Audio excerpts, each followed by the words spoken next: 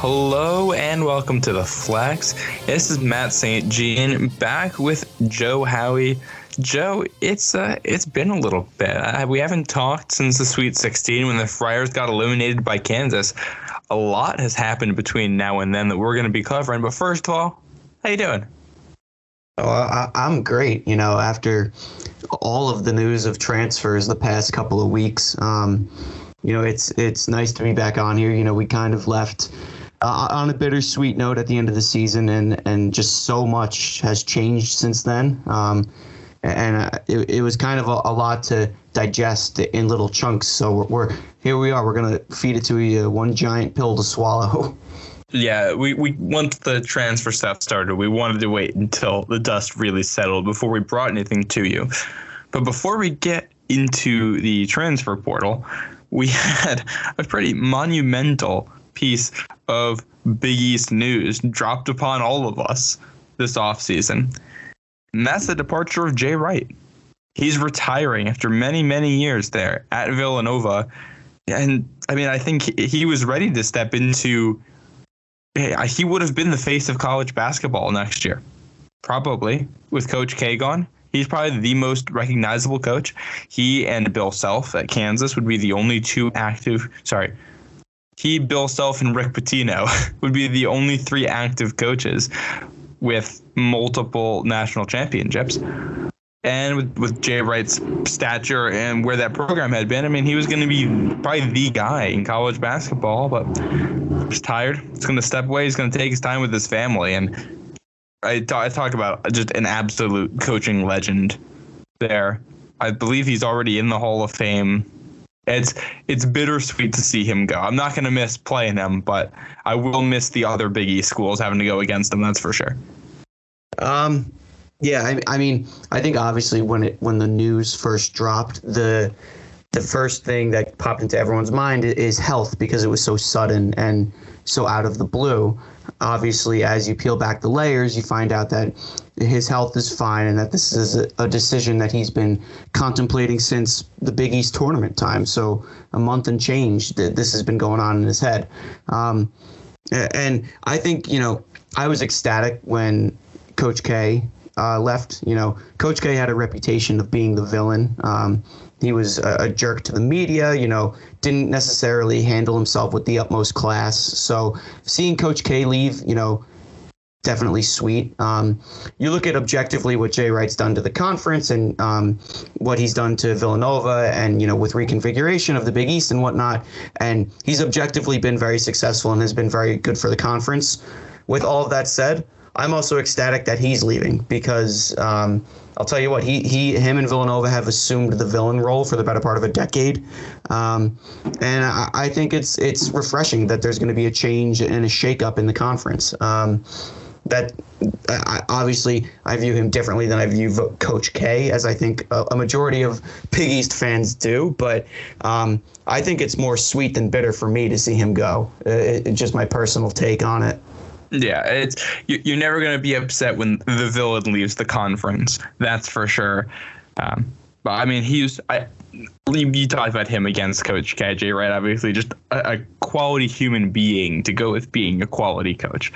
He retires with 520 Big East wins, third all time, only behind Jim Calhoun and Jim Boeheim.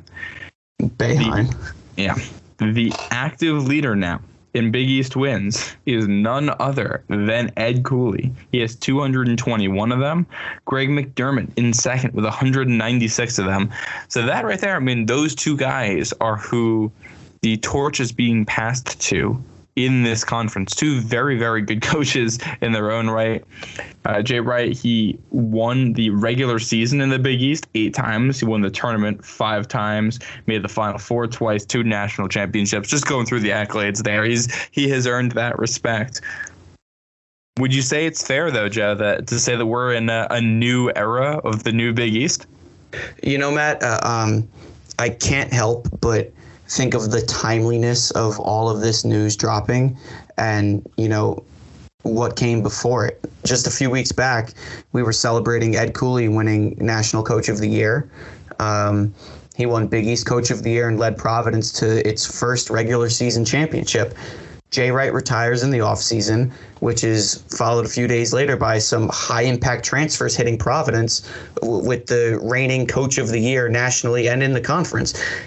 And based on the stats you just said, you can't help from a Providence point of view but think that with this shakeup, with Jay Wright leaving, with all the changes that's happened to Providence's profile over the past, let's call it 2 months, that Providence perhaps is the team that's rising to the top of the conference now, and that we get to play the villain role. Now, obviously, that gets ahead of ourselves a little bit because a lot of these guys haven't taken the floor yet, but you just look at the momentum and the narratives going into all of these decisions and backing everything in the order in which all the news came out. You can't help but think, okay, it's our turn. We're taking the top now.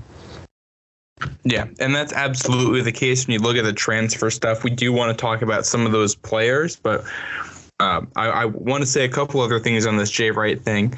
I don't think it's that much of a coincidence that you see Jay Wright retire, Coach K retires, Roy Williams retires last year, and you had guys like Mark Turgeon at Maryland and Chris Mack at Louisville just step away from basketball. I mean, these are all legendary or close to legendary, high-profile coaches stepping away from basketball in the last 2 years. The sport is changing. It's become much, much better for the players. And part of this is that, I mean, we've seen the way the recruiting cycle works now. The recruiting cycle doesn't end at this point. You can get recruited away from a school at any point. You can recruit players to your school at any point. So the age, I think, of being a coach that's going to recruit guys, stash them for a year as a redshirt, develop them by year 2 or 3, they're really a good player, that era might be over. And that was Jay Wright's specialty. Now you got a guy. I mean, we've seen what Ed Cooley has done with the transfer market in the past. It's why he won Coach of the Year last year. He's working that magic again.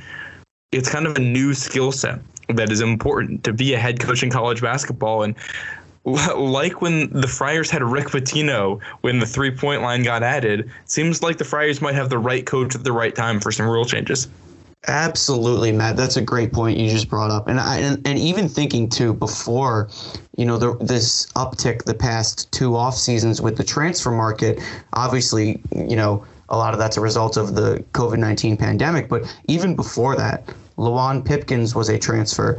And what goes under the radar a lot is that Horkler and Bynum were redshirt transfers.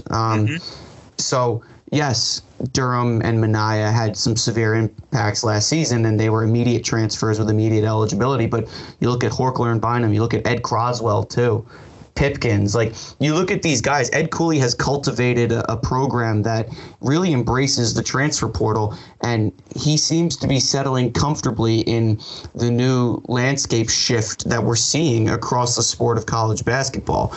That's why, Matt, go ahead. Yeah, you go back to Emmett Holt, Isaiah Jackson, those guys transferred in. You actually have to go back quite a ways to find a Providence team under Ed Cooley that didn't have a guy that transferred in that made an impact. I mean, there was Tyler Harris. He was an example of that pretty early on. You really have to go back to probably the first year with Ed Cooley in Providence to find a year where he didn't have an instant impact transfer. So, yeah, I mean, this is something that he has been really, really good at his whole time. And you look at the kind of person Ed Cooley is. He likes to give people second chances. That's who he is. Yeah. And in the world today, in the way that the transfer market works, that is huge. It's massively helpful. It's why he's such a good person. It's why he's such a great ambassador for the school and the program. And it's a pretty big reason why he won Coach of the Year last year. Yeah. I mean, you hit the nail on the head with that one. And like you said, Matt, this is a landscape of college basketball that, heavily favors the player now. Especially you look at the new name, image, and likeness rules that have been set in place. Like you've got guys like Doug Edert, had no real name for himself before the NCAA tournament, is getting an NIL deal with Buffalo Wild Wings. Did you see what happened with the Kansas State transfer, Nigel Pack? I think I did see that. Transferred to Miami. He's getting $400,000 a year plus a car from one of the alumni for going there. Right, like it's age. That's what we're doing right now. It's the nature of the sport. I mean, for Providence fans, Noah Horkler, he was getting offers from Manscaped, Wings Over. A bunch of guys had Wings Over on their resume too. But you just look at the nature of the game. It's heavily swaying towards the players. And luckily for us, Ed Cooley was a half step, if not a step ahead of the curve. So he was prepared. His coaching staff was prepared, and he's cultivated this program so that it is in favor of the player. Maybe not everybody. Sometimes the shoe doesn't fit, and the fit isn't right. Like Greg Gant, Bryson Goodine, Legend Jeter. Sometimes it just doesn't work out, but more times than not, it does. So luckily for us, Ed Cooley has adapted to this changing landscape of college basketball, and hopefully it serves big dividends in the seasons ahead. Yeah. Let's talk about, we're talking about changing landscapes, the Big East changing. It's not just Jay Wright. He was not the only new face or old face leaving, but we have some not so new faces coming in as replacements. Xavier, Travis Steele out, Sean Miller in, at Butler, Laval Jordan out, Thad Matta in, and Kevin Willard out at Seton Hall. He went to Maryland in what deal it seemed like everybody knew was happening about a month in advance, with Shaheen Holloway coming in from St. Peter's, who just about it sounds like before they even made that Sweet 16 run that Shaheen Holloway was the guy. Yeah, that he already had the deal. He was just able to renegotiate after all that and get himself a little bit more money. Holloway's a guy who coached under Willard and played at Seton Hall. Thad Matta coached at Butler for one season well before they were in the Big East. It was a long, long time ago now. Longtime coach at Ohio State. And Sean Miller coached at Xavier before they were in the Big East and spent some time at Arizona. I want to start with him because he's probably the most accomplished of these three coaches. He's also under the highest scrutiny. The odds are he's going to start off this season with a suspension because of the nefarious things going on at Arizona. I think he's going to... It's going to be like a 2 to 5 game suspension from the rumors I've heard. So obviously not enough to stop him from getting hired. I think he's pretty close friends with Cooley too. This is, I think, the most interesting of the hires. I think so too, Matt. And throughout the season, I obviously bagged on Travis Steele a ton. But if you look at to give him credit where it's due, he inherited a Xavier program that was really coming off of a high, and he had some high expectations set that he really just couldn't hit. Sideline antics aside, he did the best that he could with the program, and you never root for someone to lose their job, but at the end of the day, he did what he could have done, and that's the beneficial business move for Xavier basketball is what it comes down to. Miller as the hire, we saw the reactions of a couple of the Xavier guys on Twitter, CapX, Andy, all those guys. It's exciting. Obviously, he's a tenured coach with quite the infamous resume, to say the least. He comes with a reputation. Yeah, that's what. He comes with a reputation, but he does inherit a roster that is, for the better part, intact. Not a lot of guys left that had the option to. So he's returning a Xavier team that just won the NIT. So that's a team that has some cohesion, has some gel. Still hate Fremantle. Think he's soft, but we'll see what happens with the right coaching. We'll see if his demeanor changes, if his style of play changes. We'll see what happens with Xavier. Yeah. Sean Miller, in his first go-around at Xavier, he won 120 games, lost 47. He won the regular season in the A-10 his last 3 seasons there, made the NCAA tournament his last 4 seasons there, left there in 2009 for Arizona, and he was a 3-time Pac-10 or Pac-10/Pac-12, because it expanded while he was there, Coach of the Year. So successful tenure at Arizona, did not make the tournament there his last 3 seasons there. He gets fired, he gets caught up with the FBI probe, a lot going on. I mean, they would have made the tournament back in 2019-20, but they decided to go in other directions with the FBI probe. Clearly a good coach. He did an interview on John Rothstein's show, which I'll suggest you guys all listen to. It was very good. The moral issue on Sean Miller aside, that's a very good coach. That's a great hire for Xavier. He should take them up a notch right off the bat. I think the second most interesting hire is Thad Matta at Butler, because this is a Butler program that has not recruited well recently, has not played good basketball in 2 years, and Thad Matta left Ohio State due to health reasons. He's a little bit older of a coach. I'm not sure what the long-term plan is here. I agree, Matt. When that hire was dropped, I was kind of dumbfounded. I had no idea, because like you said, he left due to health reasons. I was like, he's coming back. I don't know if this is a long-term play or if it's a short-term Band-Aid. But I really can't read into it too much. What I will say is I liked LaVall Jordan. Out of the outgoing coaches, he is the clear-cut favorite for me. I like LaVall Jordan a lot. I always thought he held himself with class, even through Butler's more recent struggles.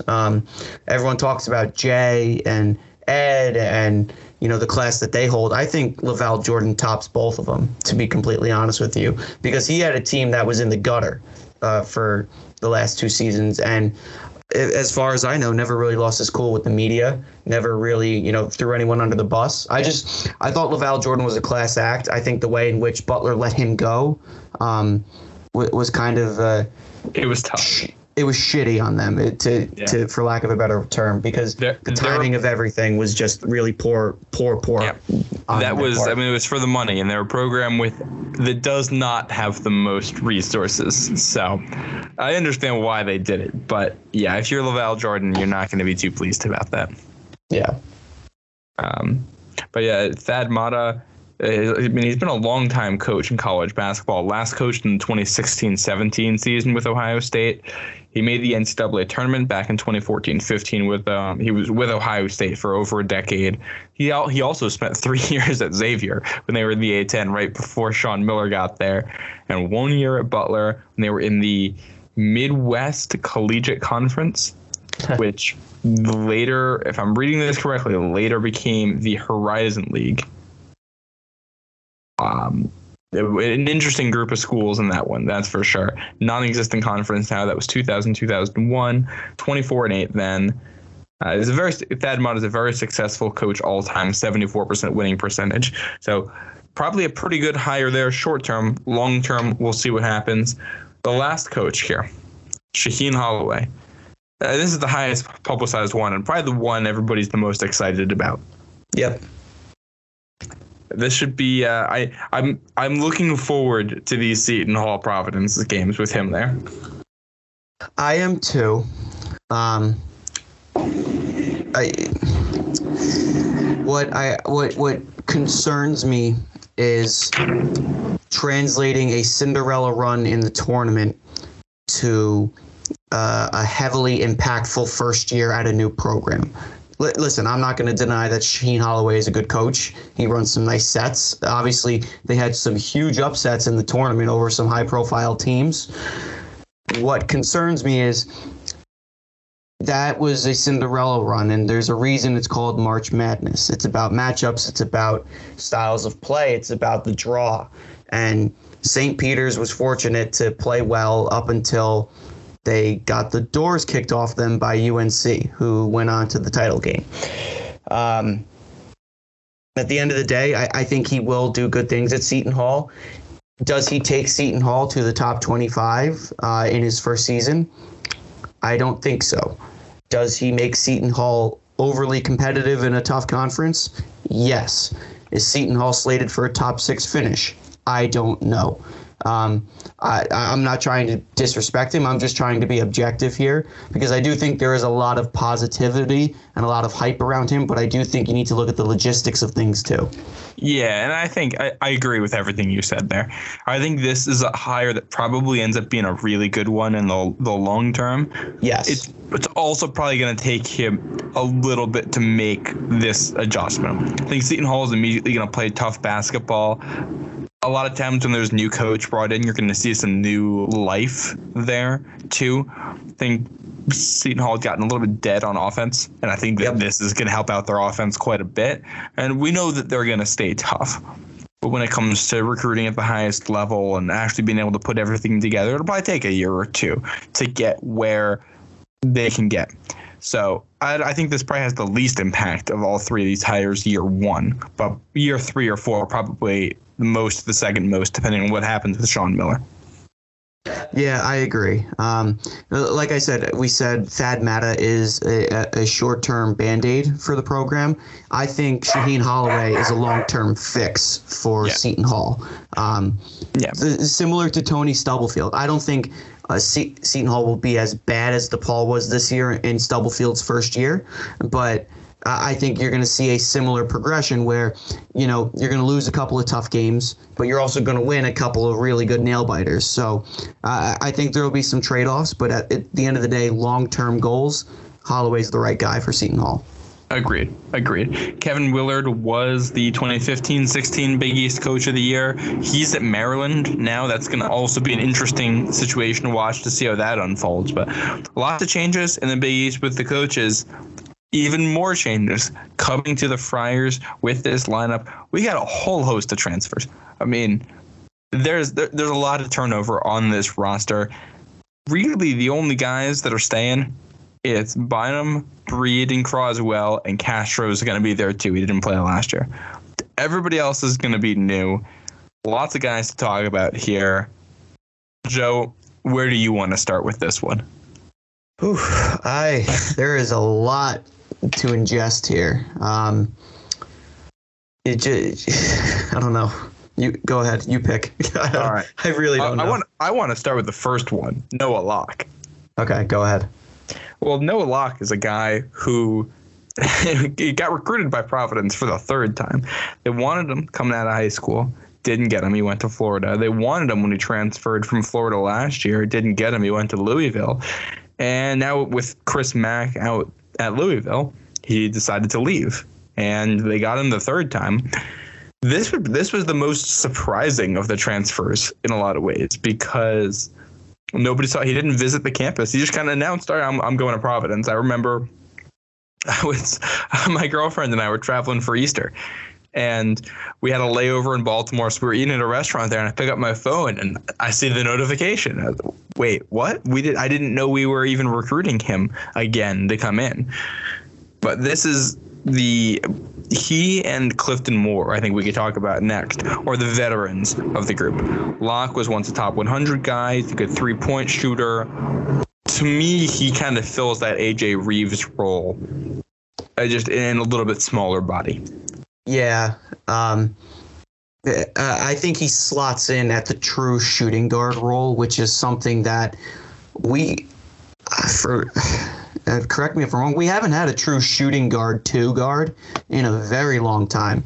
We've had a lot of hybrid combo guards that will handle the ball or, play off the ball, but will, bounce back and forth. Case in point, Durham and Bynum. We've had a lot of shooting guard, wing guard hybrids like AJ Reeves, where you can start at the true 2, but if we want to play a little bit smaller or a little bit bigger, he'll jump to the 3 and play the small forward. So I think Locke is the first true shooting guard that we've had on this roster in a very long time. I think he starts right away. Just because of his experience, his eligibility that he has left, I think he slots in right away. He comes in as the most experienced player on the roster. Nobody will have played more games or more minutes than Noah Locke when the season opens in November. So that alone, I think he should provide a kind of a steady hand and some leadership there. I'm intrigued about the fit because this is a guy who's never had more than an assist per game in college. He's never averaged more than 2.5 rebounds per game. His high for steals per game is 0.6. I mean, his impact is as a shooter. He doesn't get to the free throw line that often. He doesn't take it to the basket. He shoots threes and some mid-range. And he's probably about as good as AJ Reeves as a three-point shooter. He doesn't give you the defensive length that Reeves would give you. He's not quite as explosive as an athlete. And how he fits into this offense is going to be interesting. He's not a guy that takes it to the basket, so you're going to need those guys around him. Yeah, that's a good point. I do think, though, with Locke and Bynum in the backcourt, that is a lot of three-point firepower, which is something that was rather inconsistent in the backcourt last season. And people are probably shaking their heads like, what are you talking about? Think about Al Durham. Durham and Bynum were essentially our backcourt last season. Durham hadn't made a three from late January to the Big East tournament, so a lot of it was on Bynum. So, when you're looking at your forwards like Horchler, like Reeves to hit threes for you, Minaya, to have some consistency out of the backcourt with three-point shooting, I think will be refreshing. With that said, Matt, this is a Providence offense, a Providence system that thrives on guards slashing and cutting to the hoop. That's not Locke's niche. So we'll see what happens. I think he'll start just because of the experience factor, the intangible game experience and leadership that he provides to the team. Roughly 20 to 25 minutes a game, maybe. Yeah, that's where I see him. The 20 to 25 minutes a game. And it's going to depend on how he's shooting. He'll have some games where he's 30, 35 minutes if his shot is on. And if it's not, he's not going to play quite as much. He is a career 38%, almost 39% three-point shooter. So, I mean, he's a true sharpshooter. He's up there. And that impact alone, if you get a guy who can sit there on the wing, wait for his shots, and knock them down consistently, that adds kind of a gravity to the offense where guys have to respect that. And that'll open things up for guys that like to drive.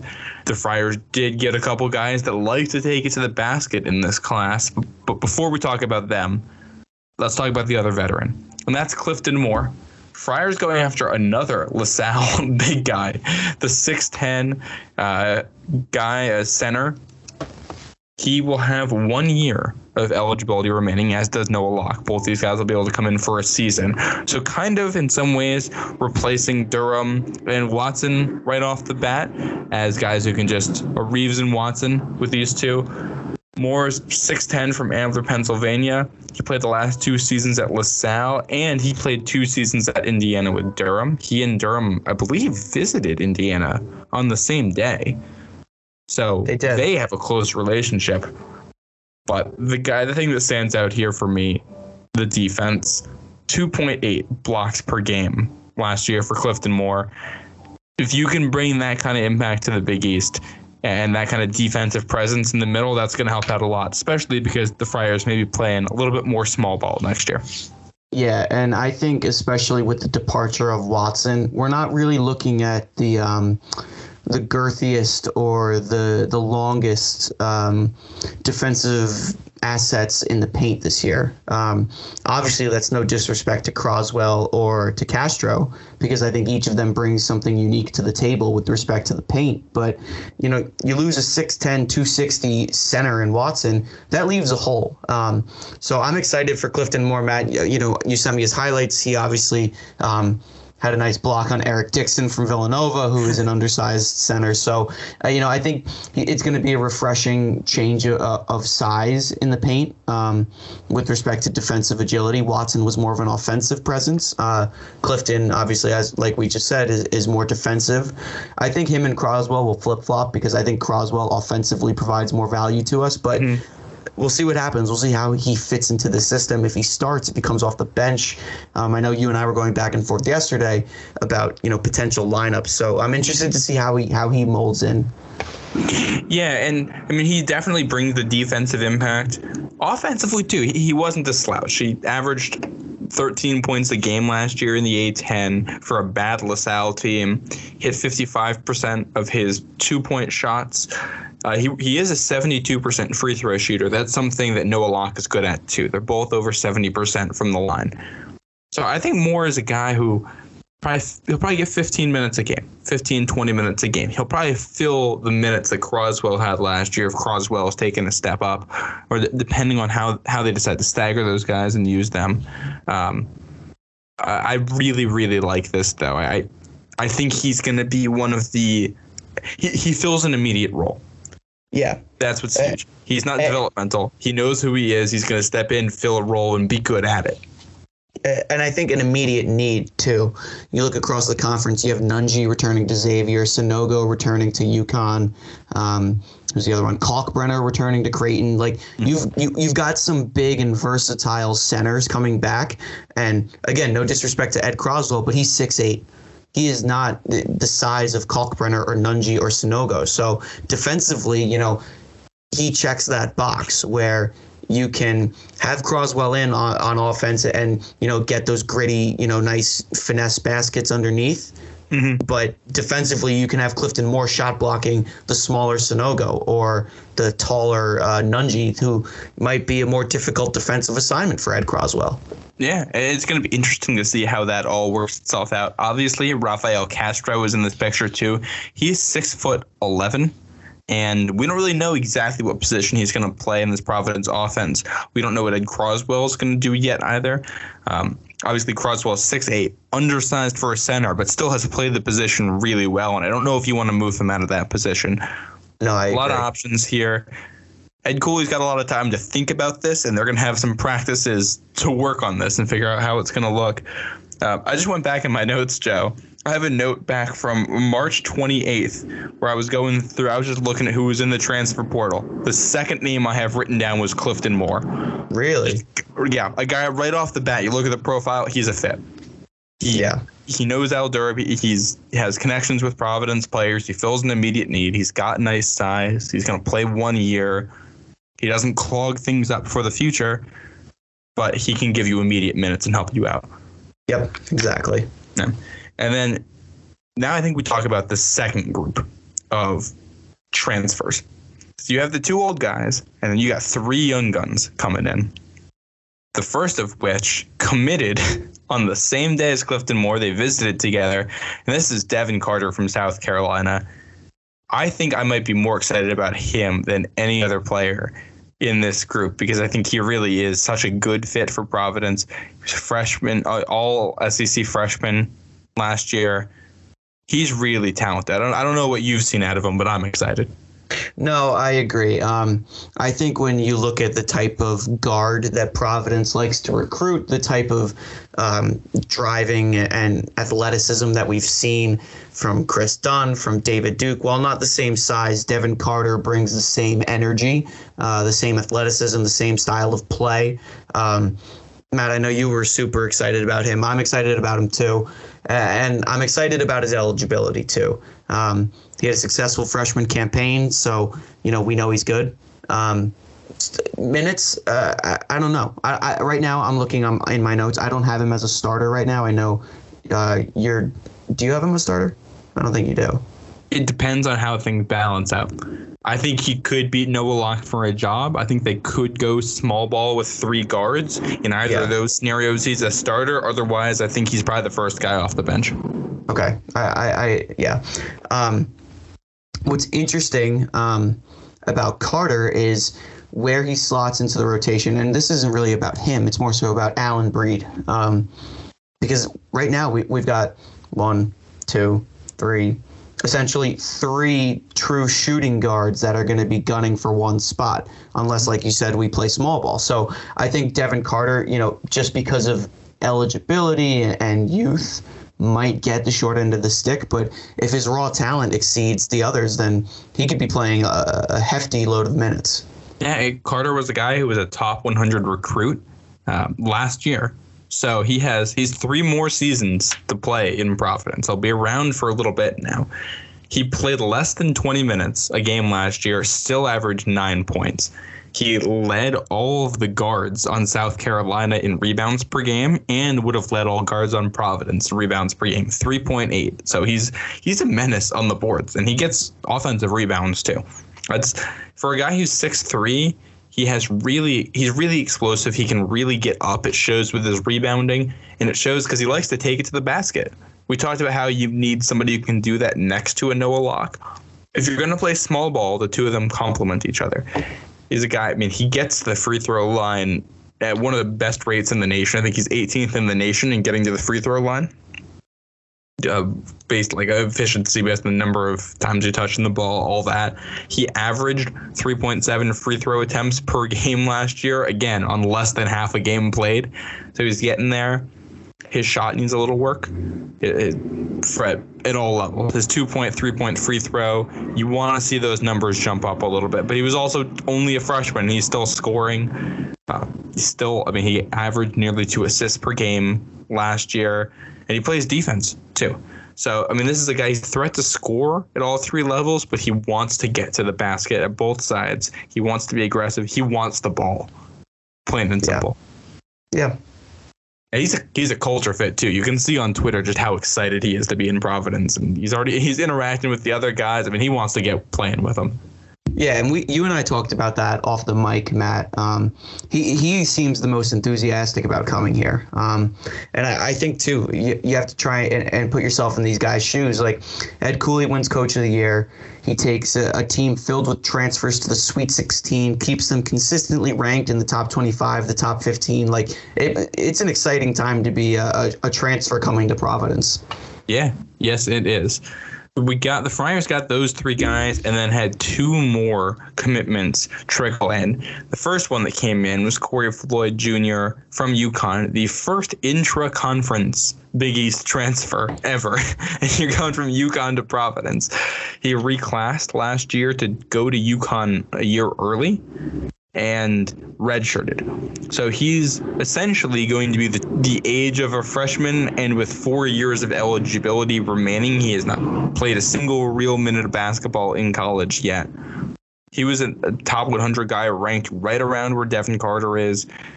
Really a similar profile from everything I've been able to see. Basically the same height. Floyd has a little bit more weight on him.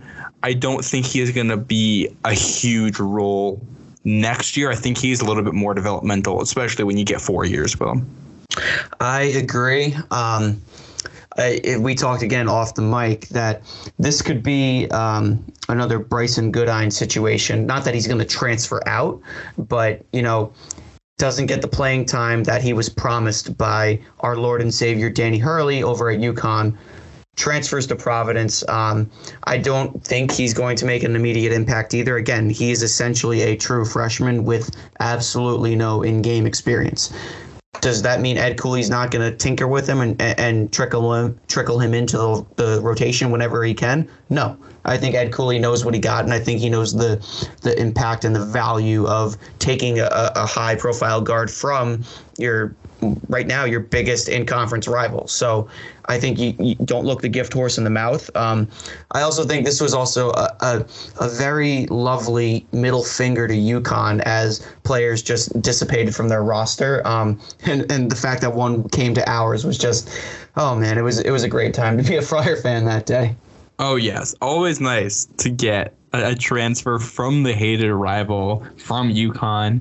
Well, we will take their trash and turn it into treasure. At least that right there is the goal. I think the floor for Floyd this year is he probably takes Bryson Goodine's minutes. He's probably the guy that will be the first guy off the bench in garbage time and the first guy off the bench when things aren't going well and Cooley's looking for a spark. But I doubt he'll do more. If he does more than that this year, I think you're really happy. Either you're really happy with what you got in him or things have gone horribly wrong. Yep. One or the other. Yeah, I think he's a guy you're kind of stashing for the future. Yeah, I agree. Yeah, because he's going to be, I think you got to think of him like a freshman. And there's 2 guards in this class, Jaden Pierre and Quante Berry, who he's going to be battling for time with. All 3 of those guys are talented. So only one of them is going to have an opportunity for any minutes this season unless people get hurt. Right, and I think that's a good point too, Matt. Because if you look at what has worked for Providence systematically over the past couple of seasons, it's a 9-man rotation. Once you dip into the 10s and 11s, like that's where things start to get a little funky. You look at 2019, 2020, that was really an 8-man rotation with Greg Gant getting some minutes here and there. You look at 2021. That was, at some parts in the season, a 12-man rotation where you really couldn't find anything to stick until you finally gave Horkler the minutes he deserved at the end of the season. You look at last season, it was really a 7 to 8-man rotation with Goodine getting garbage minutes. So the tighter the rotation, the better we play. So you're right. Corey Floyd Jr., Jaden Pierre, and Quante Barry, all point guards, all going to be fighting for that 9th spot, I think. Yeah. And then the last guy to transfer in, and most definitely not the least, it's Bryce Hopkins. Transfer from Kentucky. He'll be able to play 3 years in Providence. When it comes to his recruiting ranking, he's the highest rated guy to come to Providence since Kriston. He's the top 40 guy in 24/7. He's a really good athlete, 6'6", 6'7", somewhere in there. He's got some weight on him. The profile describes him as a 3-level scorer, which you saw in points for Kentucky last year. He didn't get a lot of playing time on a very good 2 seed there in Kentucky, a very good team. He did have one good game against LSU where he broke out, got into double figures. Other than that, he was having a hard time finding the minutes. But I know the overwhelming notion I've heard from Kentucky fans is this guy's a good kid. He's going to be a really good player where he can get time and where he can develop for a little bit. And the guy that jumps to my mind when I see him, I don't know if you got this at all, Alpha Diallo. I think he's a very similar style player. Yeah, I think, Matt, you hit the nail on the head. He fits this hybrid 3-4 wing forward profile that Alpha Diallo really set. I'm excited for him. He is. You said Devin Carter is the transfer you're most excited about. Bryce Hopkins is the transfer I'm most excited about. A couple years ago, you tell me, a high-profile athletic wing is going to transfer from Kentucky to Providence. I tell you, you're nuts. This weekend, it was a reality, and that's just the state of the program. I think he starts immediately, and I think he's going to have an impact. He's the type of player, the hybrid wing, that really fits into Ed Cooley's system. He's a systematic fit. He's a culture fit, a gritty toughness fit. I'm excited for him to come in. I think he makes an impact immediately. He's going to start immediately. And I think with him, you add some versatility to the lineup. You could play him at the 4 and go a little small ball. You could play him at the 3 and play true to size. I'm very interested to see how we piece a lineup around him. I think he will be one of the focal points offensively alongside Bynum and Croswell. So really excited for him to come in. Yeah, there's a lot of optimism around this guy, and it's warranted. He can be a really good player. It might not come this year. He's going to get the looks this year. It's going to take, I think, a little bit of time to develop, but he should be able to come in. I think he starts. We're both in agreement there. I think everybody's in agreement. He's probably going to start day 1 in Providence. I don't think that would be a surprise at all. He has the athletic ability. He has the size to do it. He has nice touch on the ball, though I think you'd like to see a little bit more. But I think, this guy, he could be something really special for Ed Cooley in kind of this next wave of Providence basketball. They also, the Friars still have two scholarships open at this point. In theory, they can add more players if they want. We'll see if they do that. I think we should mention the players that left. We have 3 transfers out. Is that right, Joe? I think so. Bryson Goodine left, yeah. Matthias Case left, and the morning of Bryce Hopkins coming in, we saw Legend Jeter transfer out.